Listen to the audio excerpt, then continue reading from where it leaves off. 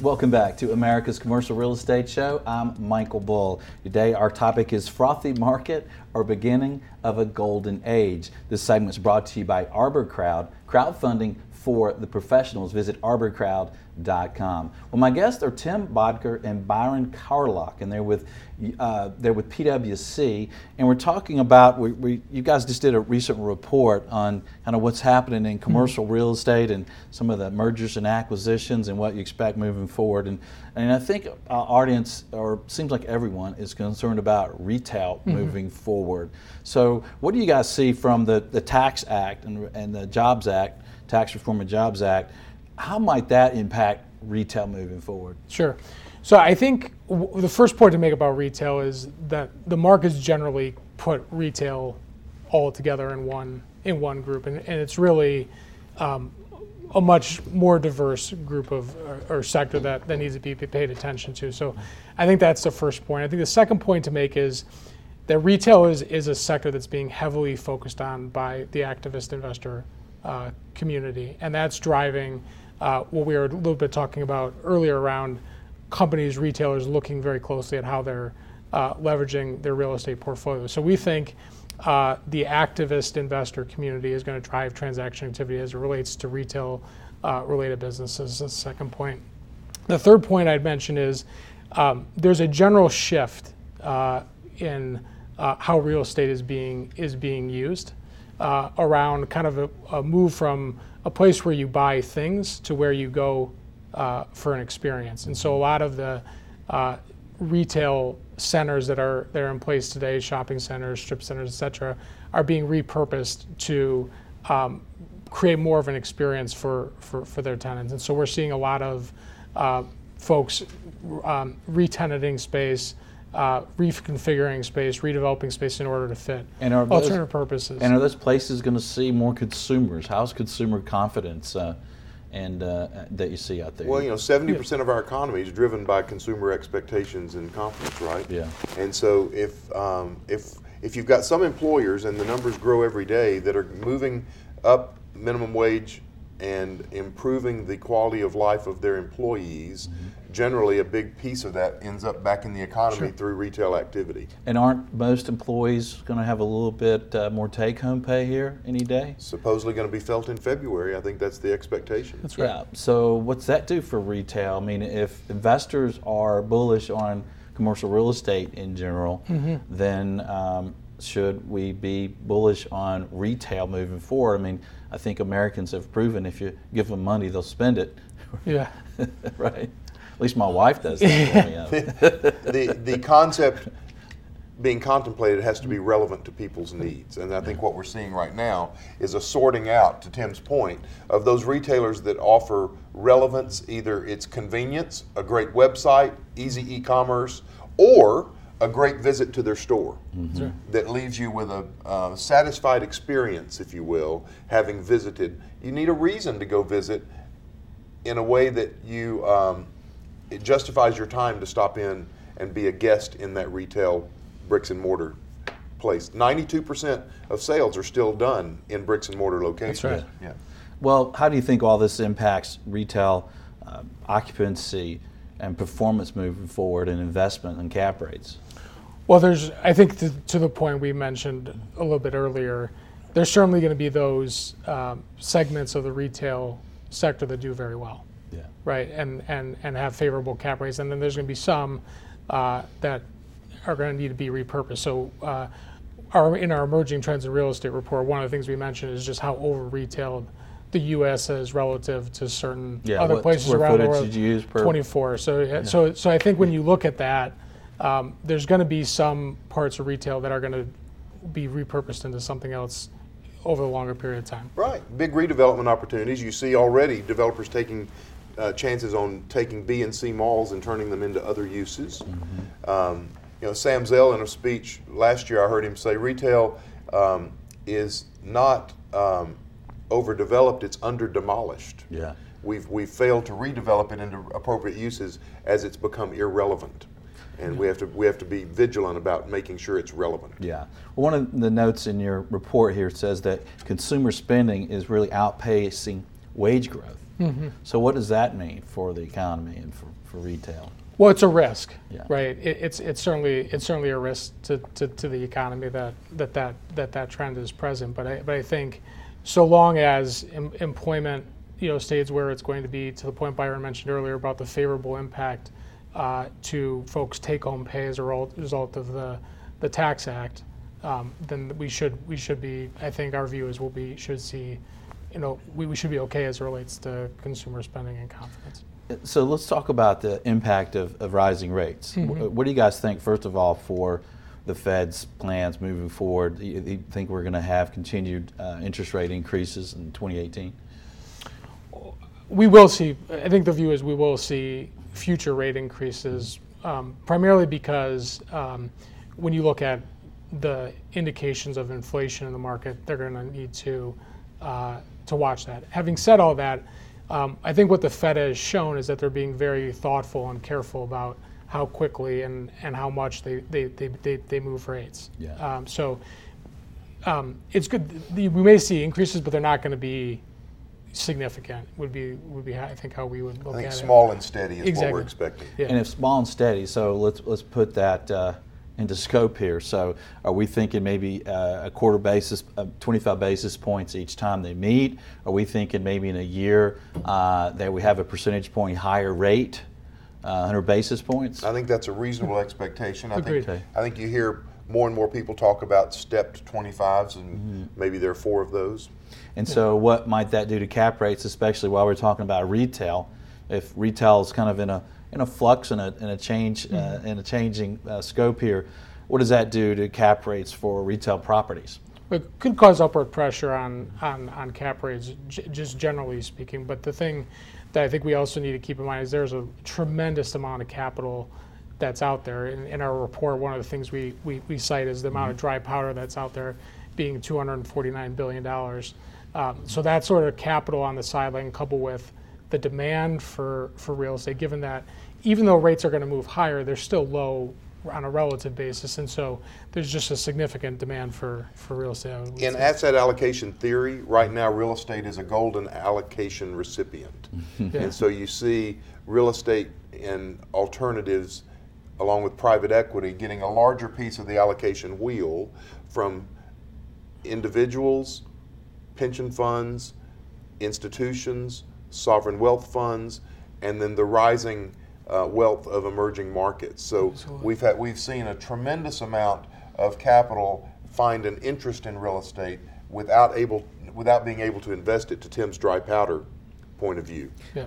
Yeah, so in your report you said that private equity, 263 funds in 2017 raised $109 billion. That's just one example. So you think there is plenty of dry powder, and that's going to maybe keep cap rates in retail properties from rising that much, a lot of buyer demand? Because capital will I think, keep the cap rates low, actually. Yeah. And then you're expecting some NOI growth in retail and other properties? Sure. Yeah. Absolutely. Yeah. Yeah. The other thing you mentioned, Michael, just on the dry powder point, one of the things we need to do is segment that between equity-based investors and those who are focused on debt. So, for example, of the private equity funds raised last year, about 28% of those funds were funds focused on commercial debt. Debt, yeah. And in the public markets, we had nine IPOs. 5 of those were commercial mortgage REITs. So there's been a significant segment of the industry that's been focused on debt, primarily because of really, I would say, kind of 3 things. One, just where we are in the cycle. Some people just feel more comfortable being in a lender position as opposed to being the equity. Mm-hmm. 2 is there is still some impacts of regulation out there insofar as on the banking Volcker rule and some of the holding down, yeah. holding down. And then the final thing is just what I would say is that some people think in a rising rate environment, it's good to be an investor in debt. Yeah.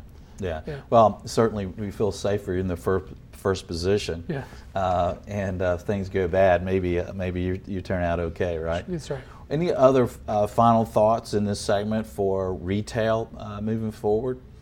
Well, the balance of power between retail and industrial cannot be minimized. Right. There's a real linkage. Yeah. And so we're seeing e-commerce grow 25% a year. And so that's clearly an important growth trajectory to watch, but that's happening. That's some people say warehouses are the next retail because that's where a lot of the activity is. Yeah. As we watch traditional bricks and mortar go through its evolution to relevance. No, I think that's absolutely right. What impact does e-commerce, changes in logistics, supply chain, et cetera, on how retailers organize their physical and online presence? So, for example, one of the things we haven't touched on is just the growing influence of showrooming as like an example.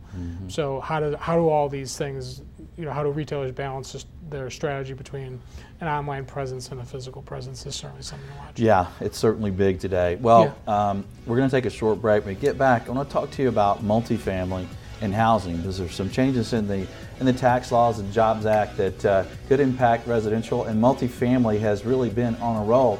What should we expect moving forward? Stay with us. I'm Michael Bull. This is America's Commercial Real Estate Show. Are you a commercial real estate broker? Check out Apto, the leading web-based CRE software for managing contacts, properties, listings, and deals. Act on the information in your CRM to strengthen your relationships and grow your business. Visit apto.com/CRE show. With ArborCrowd, you get to invest alongside real estate experts, sponsors who have a successful track record and skin in the game. It's as easy as 1, 2, 3. Learn about the deals, make your investment, and grow your financial wealth. Visit arborcrowd.com. Video is powerful. Some of the biggest brands in commercial real estate have trusted us to tell their story. We are Barnes Creative Studios, premier commercial real estate video services. BarnesCreativeStudios.com. Are you a real estate agent? Hi, this is Michael Bull. Would you like consistent high income? Would you like to be the top producer in your office? Would you like to be known as the go-to broker in your market? Well, I have something for you. Visit CommercialAgentSuccess.com.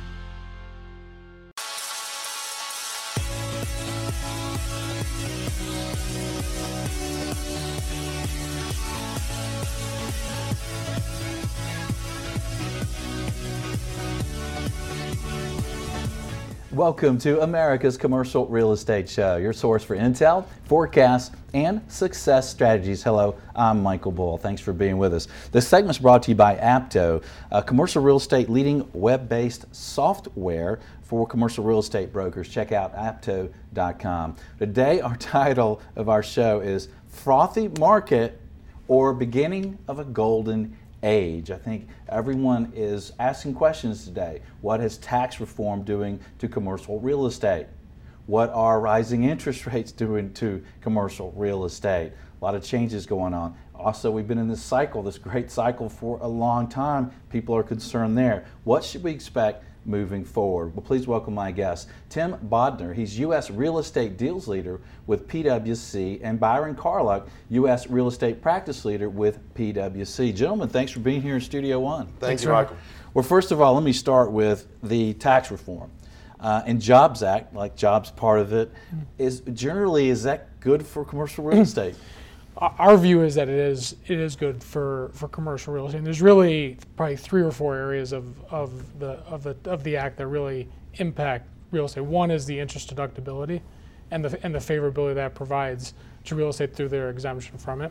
The second is around carried interest and the favorable aspects of being able to kind of still get the favorable tax advantage, but over a longer period of time from 1 year to 3 years. Today, there's also the maintenance of the 1031 exchange. We still do that. And of course, the overall reduction in the rate from where it was before to 21% is obviously very good for our sector. Sure. I mean, I think some of the activities in the industry were stalled while people were waiting to see what was going to happen. Yeah. And now I think we're seeing the benefits of the realization that tax reform ended up being pretty good for our industry. Yeah. And some of the pin-up transactions are now beginning to come back into the pipeline. Activity's looking good for 2018, despite the fact that interest rates are beginning to rise. Yeah, well, that's a good point. We see that at our shop here. It seems like in December and January, people are more excited, whether it was to buy or sell or just transact and lease space and expand. So let's talk about office market first, if you will, because it seems like it's called Jobs Act, right? So if we have more jobs because companies have more money to invest, we have the repatriation, are we going to get some more money coming back in the U.S.? Is that going to create jobs? What do you think the Jobs Act does for the office sector? Our view, I think, is you have to look at it industry by industry. So clearly in certain sectors, technology, as an example, you've certainly seen some of the large technology firms bringing money back, reinvesting in developing new corporate headquarters, hiring more people, paying their employees larger bonuses, and so on and so forth. You also have other tech businesses that are looking at opening new offices in new markets. So certainly, like at the technology industry, as an example, is certainly going to use the capital that they get from tax relief to reinvest in their business. I think when you look at it across other sectors, retail as an example, it's a little bit of a kind of it depends, right? To see kind of what impact other trends, technology as an example, have on their businesses, to see ultimately what happens from tax reform. And I want to get more of your comments and thoughts on future of retail. And before we go there too, let's talk a little bit more about office. So what do you expect for GDP and just the economy and just the office growth overall? Do you see any trends in the office use that we should think about? The biggest trend is the movement toward relevance. I think if you realize that 80% of our office stock was built in the 80s or before, and we've underinvested in CapEx through these last probably 20 years, there's a lot of work to be done on the existing office stock as a redevelopment opportunity. As we respond to the changing demands that Tim was just talking about, with tech companies and other users trying to use their office space to do two things: not only run their business, but to be an ambiance that's appropriate for executing their business, attracting talent and retaining talent. Yeah. So you're seeing a big shift in the way office space gets used. We've seen this movement toward open space, take out the mahogany, take out the old classic artwork, replace it with white walls and contemporary art and open spaces and workbenches, and take down the private offices. I think what we're seeing now is some of the private offices need to stay. The Gen Z, the entrants into the workforce today are saying, if you're going to make me come into the office, I want a place that's quiet enough for me to work and concentrate, or else I'm going to work at home. Right. Because you've given people that opportunity if they want it, right? Right. So the whole schematic of how people use office space is changing. Yeah, and one of the changes in the Tax Act, right, where if you invest in CapEx and say you're renovating an office building, you can write that off in the first year and not have to spread it out over 15 years or something? Correct. You can, yeah. So that might be a stimulus. I know I got a call from an office investor that owned a building I showed him that needs some work, and all of a sudden now he's very interested again. I'm like, hey, maybe that is a stimulus. So what do you expect for the office market moving forward from investors, cap rates, from that side of the investment side? Well, the supply-demand dynamics are actually pretty attractive. And the discipline in our development community is still pretty tight. It's hard. You may find the equity, but it's not real easy to get a construction loan for new development today. So the supply-demand dynamics are going to dictate how we manage the growth in demand, even though renewal activity seems to often result in reduced space being taken down. There still appears to be positive demand for space. I think the other thing you're seeing, Michael, is the impact of certain of the emerging technology businesses that are redefining how office space is used in the relationship with the traditional landlords, how they kind of are going into adjacent businesses as a way of maximizing their space. So if you take kind of a traditional landlord who's typically just had one-way relationship with their tenants, they're kind of getting a little bit more innovative around how they navigate through the impact of technology and alternative businesses on Thus- leasing space. Thus the birth of the shared space office. Absolutely, yeah. What about the tax law changes and a company's decision to lease versus purchase? Are there some changes there that we might want to think about? We are certainly seeing across sectors in industry companies looking very hard at whether they want to own real estate in the long term. And a lot of that is when you look at where the market is today, pricing is very favorable. And if you think about some of the threats that we've been talking about on those sectors, what are sources of capital that they can draw upon to reinvest back in the core business? And so certainly we are seeing a lot of companies across sectors spending a lot of time giving very careful thought to that, and that is fundamentally a lease versus own decision in the long run. And partially driven by the leasing project, Absolutely, right? absolutely, yeah. You might explain what the leasing project is. Yeah, so they changed the accounting rules, the accounting standard setters changed the accounting rules around the lease accounting standard. It becomes effective for public companies on January 1 of 2019, for private companies around effective January 1 of 2020. And effectively what it does, simplistically, without getting into the technical nuances, is it requires lessees for leases longer than 1 year to bring all those leases on balance sheet. So the impact that has on leverage considerations, debt agreements, and compensation arrangements, systems, technology, all sorts of impacts is something that people are spending a lot of time also giving careful thought to. And you think about that, I mean, it brings real estate out of a footnote really up to the boardroom. Right. For say, what we lease all this real estate, we own some of this real estate. What do we do with it? And how is it relevant to our operations? And how does our footprint need to change going forward? So you're seeing everything from corporate real estate looking at redeveloping what they have, selling off some of what they have, reducing some of what they lease in one area, and maybe expanding their footprint in others. I had a client recently come and say, can you help us shrink our footprint in the Western world and use our savings to grow our footprint in the emerging markets? Those kind of discussions really bring real estate front and center to the boardroom. Yeah, yeah, they sure do. And there's a lot of concern about retail moving forward. There's been a lot of changes there. And when you look at some of the changes that we're having, even in the Tax Reform and Jobs Act, I'd like to get you guys' opinion on how that's going to impact retail investment and retailers moving forward. We'll take a short break. Stay with us. I am Michael Bull, and this is America's Commercial Real Estate Show.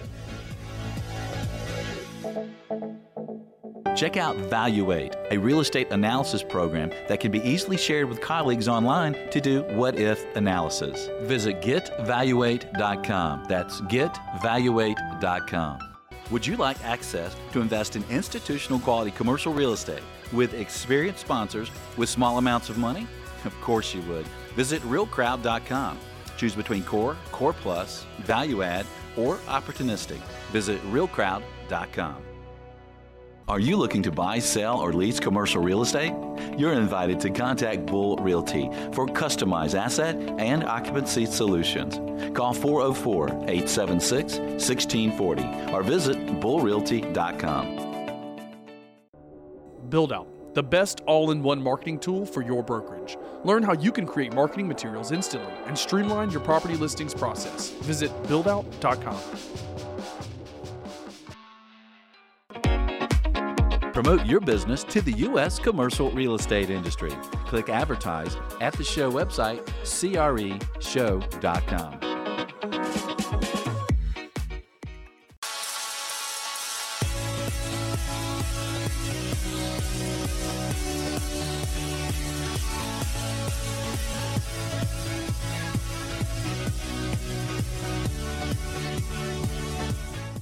Welcome back. I'm Michael Bull, and this is America's Commercial Real Estate Show. This segment is brought to you by GetValuate.com, online investment analysis. Check it out. Today, our topic is frothy market or beginning of a golden age. My guests are Tim Bodner and Byron Carluck with PwC. And gentlemen, multifamily has really been on a ride. And I hear different things from different people about the tax reform and the changes there and its impact on housing and residential and its impact on multifamily. It seems like nothing's going to slow down multifamily at this point, but you know, you do have a reduced tax deduction on your interest. You have a limit there. What is it, of $750? $750 from $1 million, yeah. Right, and then you have a reduced on your property taxes up to a certain level. $10,000, yeah. So is that going to impact the residential home market? Well, we think when you look at housing overall, that's a sector that capital is very, very focused on. And I think when you look at it from private equity investors to high net worth investors to sovereign investors, it's certainly a sector that people are still focused on because, Michael, of some of the things you just mentioned around the impact of the Tax Act on that sector from a demand point of view. But it's also, you just have an incredible demographic trend behind housing where people today want to generally live in urban centers. They want to be more mobile. They want to be able to move around. They don't want to be constrained by having capital or their life locked up in owning a home, and so they want to be able to move more freely around. So I think when you look at those factors, it's still a sector to watch. Right? We're underhoused. Yeah, that's right. I mean, 29 million millennials still live at home. Yeah. And so right now it looks like cumulatively we're probably 7 million units nationally underdeveloped. Right. And so a multifamily rental still appears to be very attractive financially if your mortgage interest, if a city dwelling caps your mortgage interest deductibility at $750,000, that has an effect in the most expensive cities. That's right. Right. But then in the most expensive tax states, the limitation on state and local tax deductibility also has an impact and takes you over to rental housing as desirable. So I think we're going to see this balance out, but we're at a nadir in home ownership in the country right now. And frankly, boomer wealth was largely created by home equity. If they didn't, take it all out pre-recession, right? Right. And so there is value to tell a young person that it's worth owning a home. But to your mobility point, if they want their career to be across multiple cities, buying and selling a home is a drag on that mobility, right? No question. Yeah. No question. Yeah. Well, so generally speaking, then you think the Tax Act was not great for residential housing? It's kind of wait and see, right? But I mean, the other thing we haven't really talked about yet is, and it's still an open question, is how do all the state and local governments respond to this? So Byron mentioned some of the high-tax jurisdictions.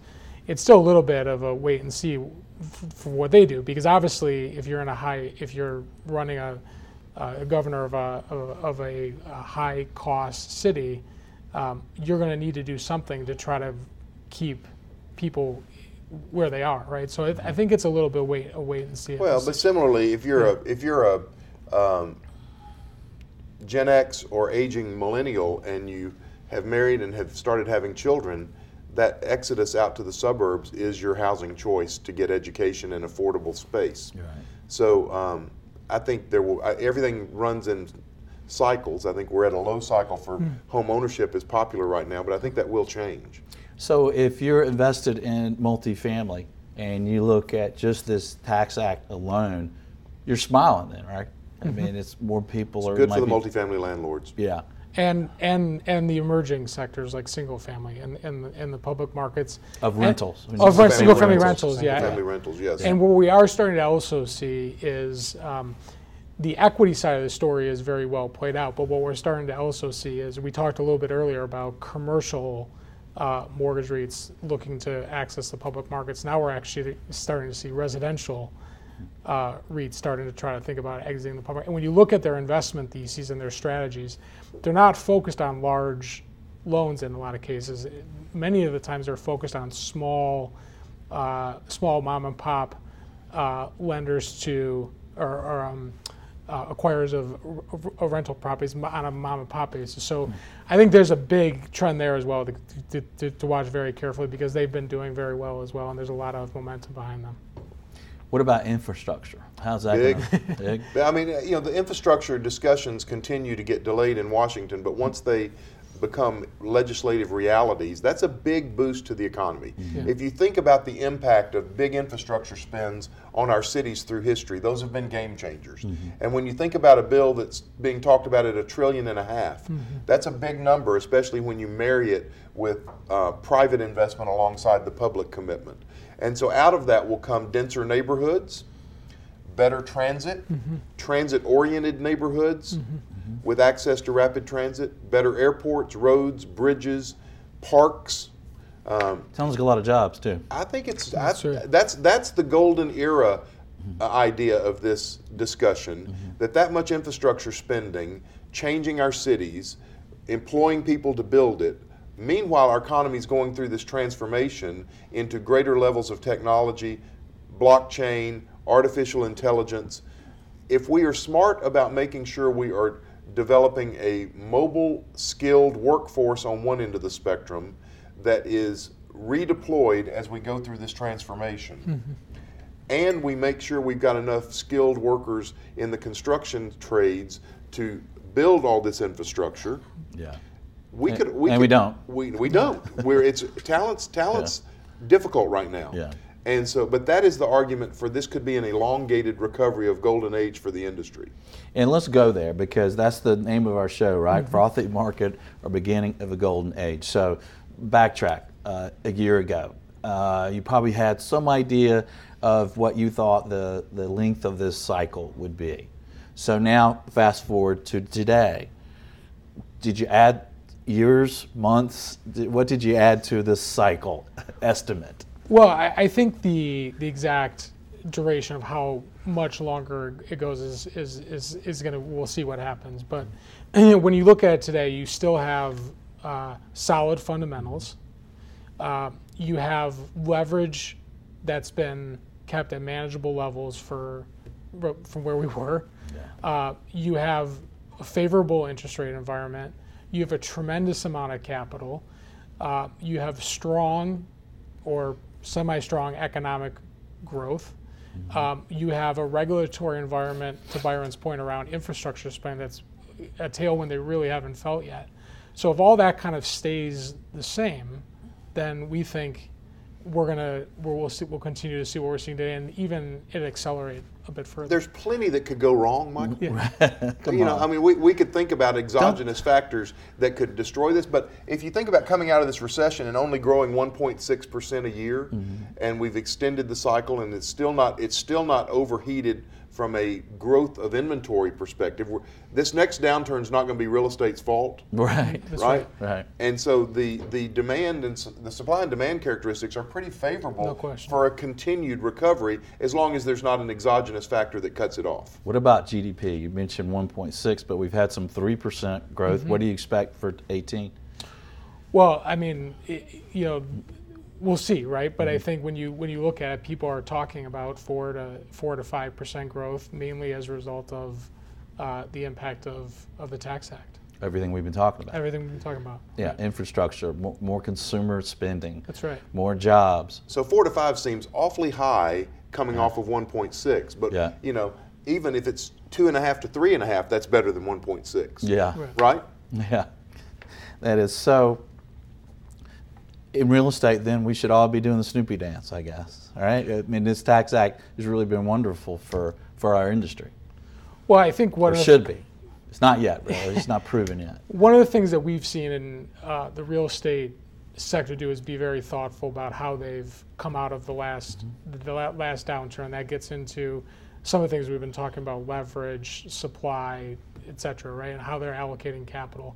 So I think we still need to maintain that sense of caution, primarily because of some of what Byron just mentioned, that there are things on the higher horizon unrelated to real estate that could have a substantive impact on us. And so I think operating cautiously but realizing that we're in a good place is a good way to proceed. Okay.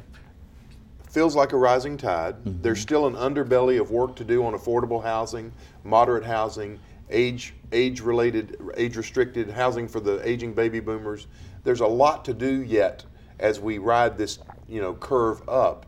I think we're also, as an industry, working to solve some of the underlying problems that need to be addressed as well. Okay. And a final thought for our audience, based on our real estate audience and the Tax Reform Act, should they think about moving forward, how they're holding properties, what entities, what should they think about moving forward? So one of the things to bring up on tax reform is there is still a number of questions that are still open, and there's a lot of interpretation and additional guidance that needs to come from Treasury and other folks around how to interpret what's in the law. So certainly you should look at things around how you're holding your real estate today. Are there restructuring opportunities? There's certainly a consideration around where do you want to hold your real estate, where do you want to own it, where do you want your headquarters. So there's a lot of time to be planning, modeling, thinking about what the impacts of different alternatives would be, and then staying very, very close to the guidance that's coming out from Washington around how to interpret this, because it's still there are still a number of open questions. Yeah, and I guess just planning your CapEx alone at this point is something to look at the tax implications. Absolutely, yeah. Final thought for the audience? I think as we started, real estate got treated fairly in the tax reform. I think we're going to watch what looks to be a good year. Plenty of capital for the industry. Cap rates still good for sellers. May feel a little expensive for buyers, but debt's still relatively cheap. And there's plenty of capital to do transactions at a time when the industry is remaking itself. And I think the watchword I'll say again is relevance. Making sure that your property is relevant to its users, and then you'll be fine. All right. Well said, gentlemen. Thanks for joining us. Thank you. Thank you, Mike. I'm going to do the Snoopy dance all week.